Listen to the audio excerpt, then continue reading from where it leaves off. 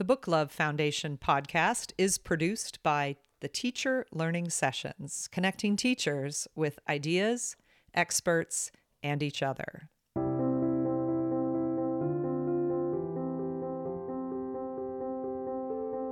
The best strategy, if you're going to help kids learn better, is to first form positive and caring relationships with them.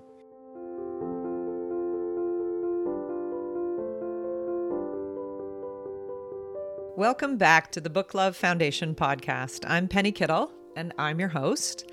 Joining me is Kevin Carlson from the Teacher Learning Sessions. In today's show, part 2 of Penny's conversation with Kelly Gallagher. In addition to being wonderful teachers, authors, and advocates for children and literacy, Penny and Kelly are collaborators, soon-to-be co-authors, and friends. The first part of their conversation appeared in episode 9. If you haven't heard it yet, please go to teacherlearningsessions.com/go/booklove to check it out. But here is part 2, the second half of Penny's conversation with Kelly Gallagher. Talk to me about the important factors in getting your students to read. Well, first and foremost, and I've said this for years, is they have to have interesting things to read, and they have to have access to interesting text. That sounds, over the top obvious, but one question I have been fond of asking large groups of teachers over the last number of years is, how many of you work in a school in which your faculty has recently had substantial conversations on whether your kids have enough interesting things to read or not? We argue about a lot of things in faculty meetings. Very rarely, if ever, do we argue about, do our kids have access to interesting texts? I teach in a high poverty school. I teach students who come from print poor homes and environments. I teach in a neighborhood that doesn't have a library. I teach in a neighborhood that doesn't have a bookstore. And so if I don't provide interesting text, if I don't build a classroom library, if we don't create a book flood situation somewhere on our campus, if there's no access, it's not going to happen. I don't care how motivated we are. So first and foremost, surrounding kids with books. Secondly, I would say we have to build in time to read. Many of our kids are hurried after school. A lot of them go to work or soccer practice. I forget who said it, but somebody said, there has to be 3 factors for a kid to become a reader. He has to have a book. He has to have a book to read. He has to have time to read, and he has to have a place to read. And for many of my students, the only place where those 3 factors intersect is at school. Some of my kids have time, but not a place because they live in crowded apartments. Some of my kids have a place, but they don't have time because they have to go to work. And so what I have found is that with my kids, the number one thing that I need to do to try to turn the tide and get them to see the beauty and value of reading is actually create time in class. Now, at my school, we have a mid-morning SSR period, a couple of days a week. It was 5 days a week for years, and now there are forces who are trying to impede on that. And so because that time is shrinking, I have found it necessary, even in what I would consider a short 52-minute daily period, I have to build in time for kids to read. And you and I, of course, have talked a lot about the value of building in a 10-minute reading time. I've always built in reading time, but I think where your influence came into play was this idea that we're going to give kids 10 minutes of reading time every day. And of course, most of us know that 10 minutes isn't really enough time for kids to develop flow. But the real underlying purpose of our 10 minutes of reading every day in our classrooms is that it provides the teacher with time to confer with 3 different readers every single day. And that's your idea. that I brought into my classroom that I think has made an enormous difference in getting my kids up and reading. Uh, First and most importantly, it enables me to talk with each and every kid. It enables me to I know my kids way more. The concern, of course, starting the year was that, my second period has 38 kids in it. How do you confer with 38 kids? And so building in that 10 minutes every day and meeting with 3 kids every day, even in a class of 38, I'm going to see every kid 3 to 4 weeks. And so this has enabled me to connect with the kids. It's enabled me to match kids with books. And if you want to look at it at a more sort of a negative side, it has eliminated my kids' ability to hide in the class. So this building it in of conference time every day has been controversial with a lot of teachers because I give up 10 of my 52 minutes. I give up 20% of my school year to have kids sit down and read so that I can sit and talk to them about their reading. Yeah. I agree with you that they need longer blocks to read. I think about kids that I have this year who are going home to households with lots of younger siblings and a lot of craziness and tell me there's no quiet place to be. And that time in class may be the only time they carve out for reading. And if it's only 10 minutes, that's hard to sink into a book and really understand the story. But like you, we have a reading break during our school, which I found that teachers who care very much about kids reading, every kid in that reading break reads, but teachers who are not readers themselves and don't care that much will let kids not read during reading break. And I think that sometimes we forget, even as English teachers, that if a kid leaves the year in your classroom and has not read a book, what does that say about what we value? A teacher asked me, how do you assess that? If you're only talking to kids once a month, if Kelly Gallagher's got 38 and he can only get to them once a month in that little conference time, how do you assess, how do you know that they're reading? And I think that what we've called knowing they're reading, the quizzes that we often see teachers giving on chapters of whole class novels, don't represent reading necessarily. So how would you answer that? Well, I think of Richard Allington, Dick Allington, who says, reading is more about opportunity than ability. If you do not have the opportunity to read, you will not develop the ability to read. And I think there is a clear and undeniable relationship between time spent reading and good things happening in people's lives. There's a number of studies that have borne this out, that people who read a lot benefit in a lot of ways that kids who do not. I don't really think it's critical that 20 years from now that my kids remember the theme in To Kill a Mockingbird. I think what's important, although I certainly would like them to, but I think what's really more important is that kids are active readers and are dialed in and literate adults. The level of illiteracy that's going on in this country right now concerns me. The lack of critical thinking that's going on when you open up the newspaper concerns me. And so I'm not simply an English teacher. I'm a literacy teacher. And I believe that all teachers have two callings. One is to teach their content, but two is to get kids jazzed about going off into life and continually reading in that content area. If you're a history teacher and your kids leave high school and never read history again, I think on some level you have failed. If I'm an English teacher and my kids no longer would want to read a novel after getting out of high school, I think I have failed. It's a bigger issue than simply getting to this year's, state tests. Yeah, as you and I have said, the hidden standard that's not written in the Common Core is, do students find joy in reading? Do they love to read? Right. And so, this approach has really cranked up the amount of reading in my ninth grade classes. I have kids who haven't read hardly at all in the last few years who are on pace to read 10, 12, 20, 25 books this year, and I'm I'm beginning to see it a little bit in their writing. I'm beginning to see more fluency, more development.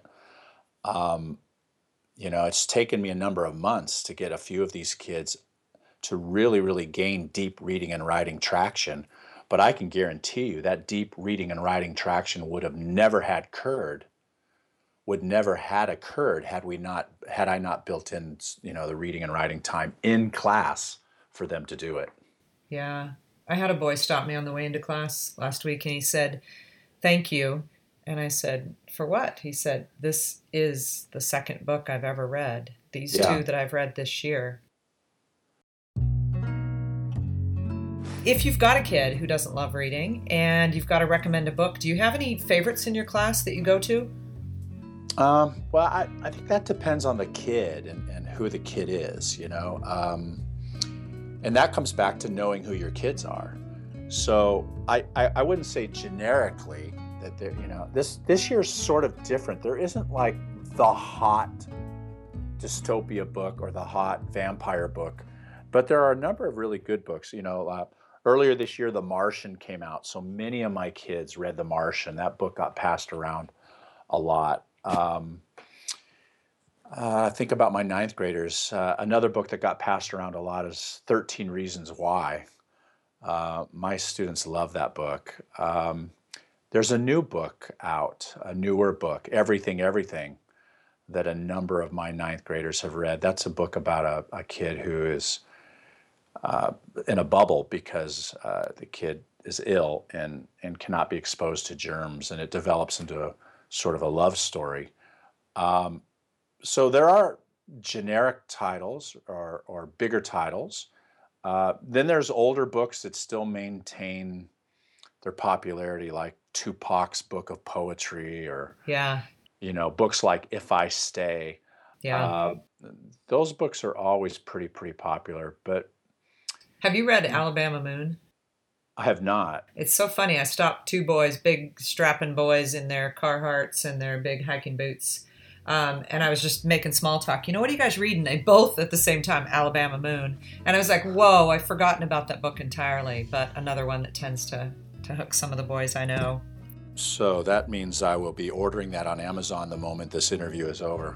But you know what? It's definitely an in the woods on your own kind of book. So I'm not sure how well it transfers to Anaheim, unless they've become interested seeing all those lovely photos of our place and all. Okay. Warning accepted. Kelly joked about hopping on Amazon as soon as this interview ends. If he wanted to, he could go to teacherlearningsessions.com/store, buy Alabama Moon or any of the other books in the book talk, and help support the Teacher Learning Sessions. I'll tell you more about that in a little bit.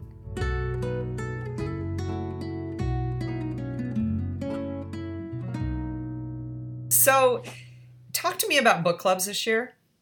Well, we have book clubs going on in both my ninth grade classes and 12th grade classes. As I said, we are dialing down the amount of core works, and we are increasing the amount of book club experiences that kids have.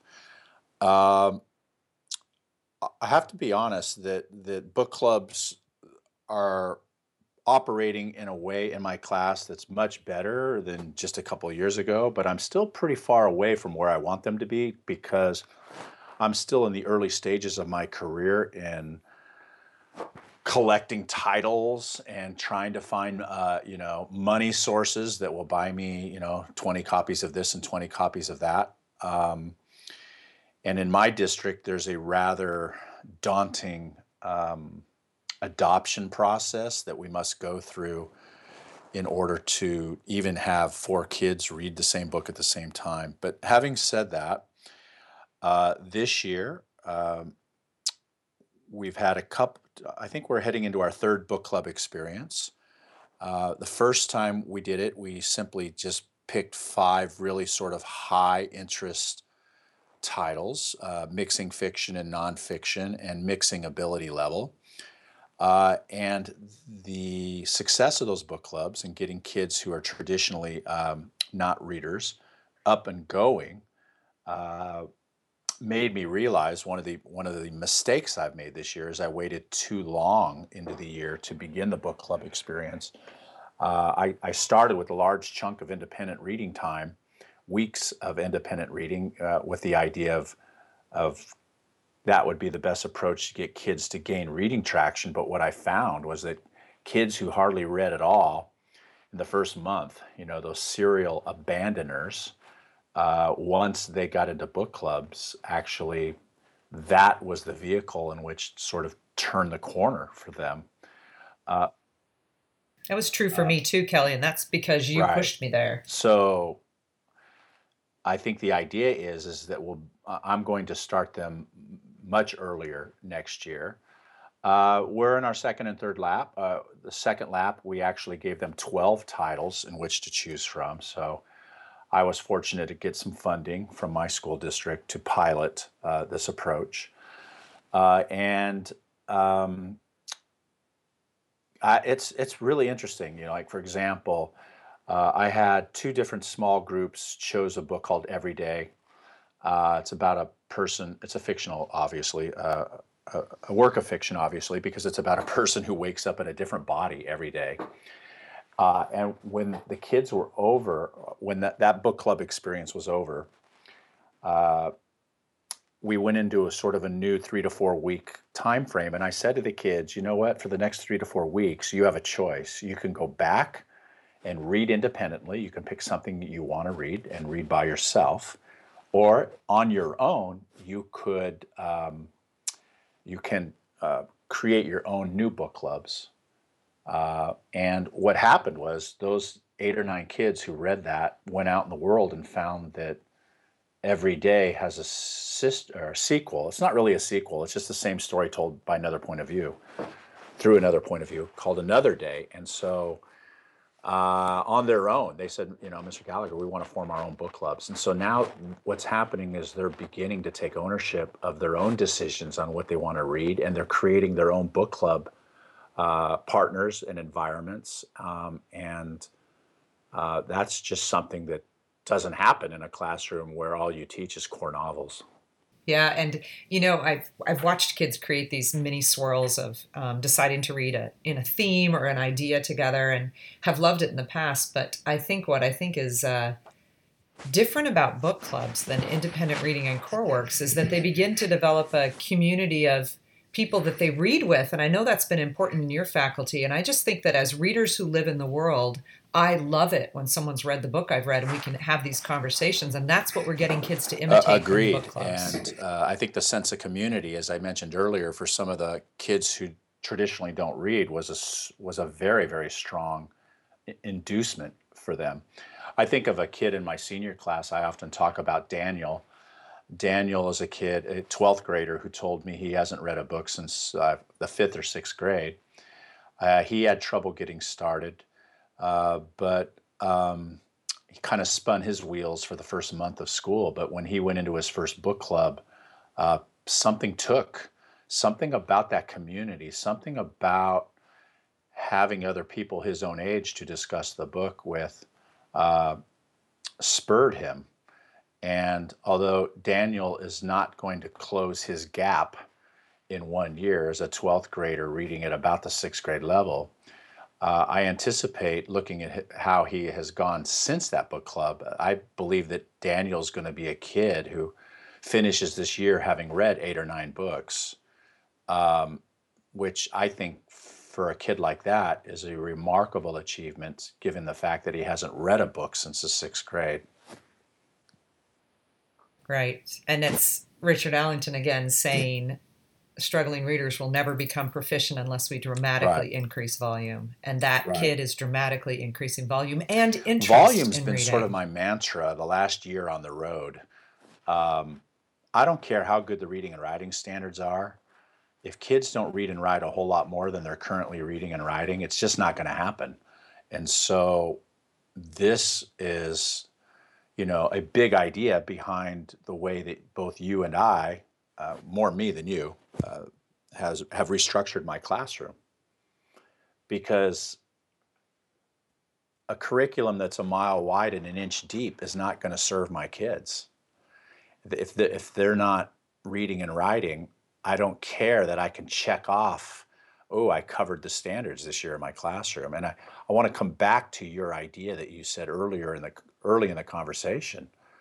I think we need a mind shift that yes, we're planning units, and yes, we know we're going to teach certain stuff, but what we're really teaching are kids, and we're really teaching is readers and writers, and they are the curriculum, and we're looking at their needs and looking at where they are is where we start and trying to figure out how to create a classroom that's conducive to making them readers and writers.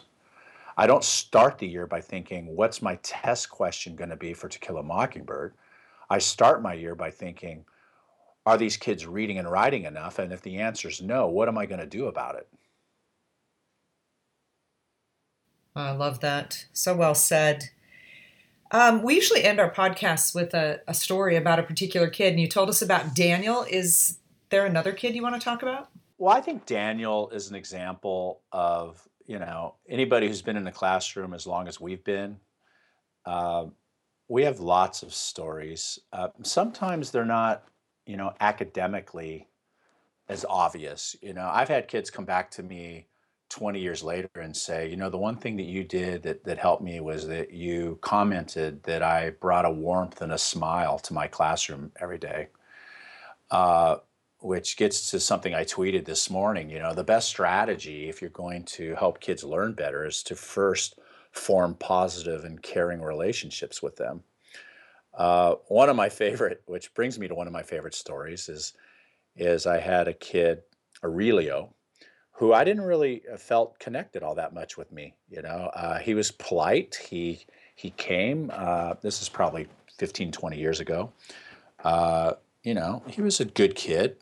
But one day, I don't even remember this, one day in class I was complaining about how crappy my teacher chair was at my desk. It was a standard issue school chair, and it was killing my back. Well, months later, the last few weeks of school, I get to school early. It's still dark out. And Aurelio has pulled his car up to my classroom door, and there he's purchased for me a brand new leather chair. No way. And sitting there, right? And here's a kid that does not have a lot of money. So, it's a cliche, and I'm paraphrasing it, but somebody has said often that 20 years from now, they're not going to remember what you taught them. They're going to remember how you treated them. And if you treat them with this idea that you can be a reader and that you can be a writer and there's a richness that comes to your life, I think that is why we still get up and do it after 31 years each of teaching. That it's that connection with kids and this understanding that what we're doing is important and what we're doing is extraordinarily difficult. Huh. So true. So true. Thank you for your time this morning, Kelly. You're welcome, Penny. It's nice talking with you once again. Thank you for listening to this conversation between Penny Kittle and Kelly Gallagher. In this episode, you heard the second half of their conversation. You can listen to episode number 9 to hear the first half. If you're interested in the books mentioned in this podcast, please visit the Teacher Learning Sessions bookstore at teacherlearningsessions.com/store. It is an online bookstore that features the titles mentioned in our podcasts, along with other books for teachers. We run the store through Amazon, and we earn a small commission on the sales. Buying there is a way you can show your support for the Teacher Learning Sessions, which will help us continue to produce podcasts like this one. And you also get the books you want.